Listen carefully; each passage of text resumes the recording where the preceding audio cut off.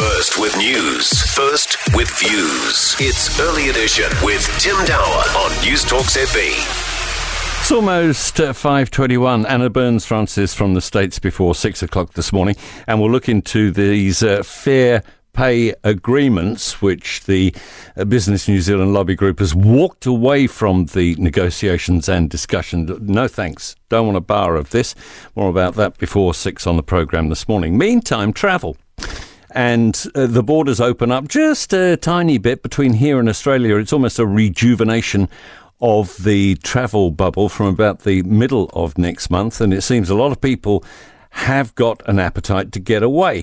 However, you know that you could get on a plane and everything looks cushy, and by the time you come back, it's, oh no, it's all changed. The rules are different. Travel agent Roseanne Connolly-George is with us from Vincent George Travel. Morning, Roseanne. How are you? Good morning. Well, thank you. And you? Yeah, good. What is international travel looking like post-COVID? Was it too early to say post-COVID? Next year? Well, I really think that we can't sort of be considering too much leisure travel until maybe the start of April or May. The announcement for people to come back who are Kiwis, New Zealand passport holders and fully vaccinated is only really starting middle of January to come home and self-isolate from the Trans-Tasman. Then we're going to be looking at that, says our government, middle of February for those that are further afield. But I still think the leisure travel could still be a little way off. There are certain, border restrictions still around the world that come into place.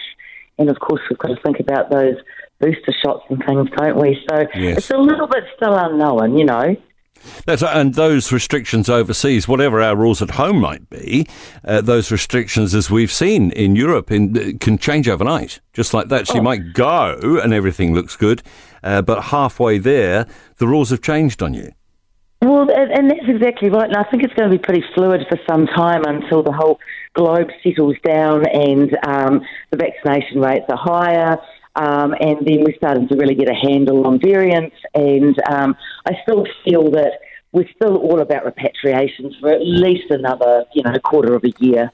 For those that are looking at travel, what are you seeing happening with travel insurance?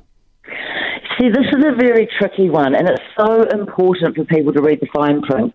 There's a lot of travel insurance options out there, and there are underwriters that are all global, but it's really, really important to understand that when you look at the COVID cover, for example, policies have changed quite dramatically across the last few months, and there will be COVID cover in place in most travel insurances that you have. However, you've got to be very careful. What does that actually mean?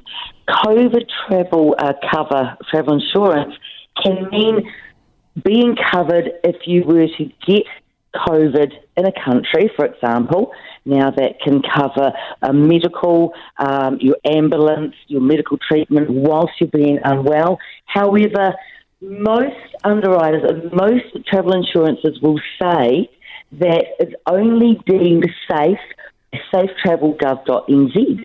Now, here's the thing. If you were to look on safetravel.gov.nz, you'll see that the actual whole banner will say, do not travel at this time, apart from the Cook Islands. Right. So most travel insurances will say, yes, you're covered for COVID if you were to get COVID whilst travelling. Unfortunately, though, if you look at it closely, you may not be covered in majority of the countries if we have been deemed a do not travel type scenario. So you've really got to read the fine print in this, and it's very fine, it's a tiny level of font. And I guess if quite often they'd say, if the official advice from your government is ... then that negates everything. That's exactly right. And that's where the safetravel.gov.nz comes in. Because if you were to look at that, it will say that it is not deemed safe to travel anywhere other than the exception of the Cook Islands, where we have that two-way bubble coming up in the middle of January. Yeah. Now, it's also really interesting to note that nothing will cover a border restriction or a sudden lockdown, or if you're in a country and all of a sudden you're unable to leave, or your own country like New Zealand, we have a close down of borders, then you're not covered by insurance. Awful lot of traps for young players. Have to leave it there. But thank you so much, Roseanne. Roseanne Connolly-George with the travel agency Vincent George Travel.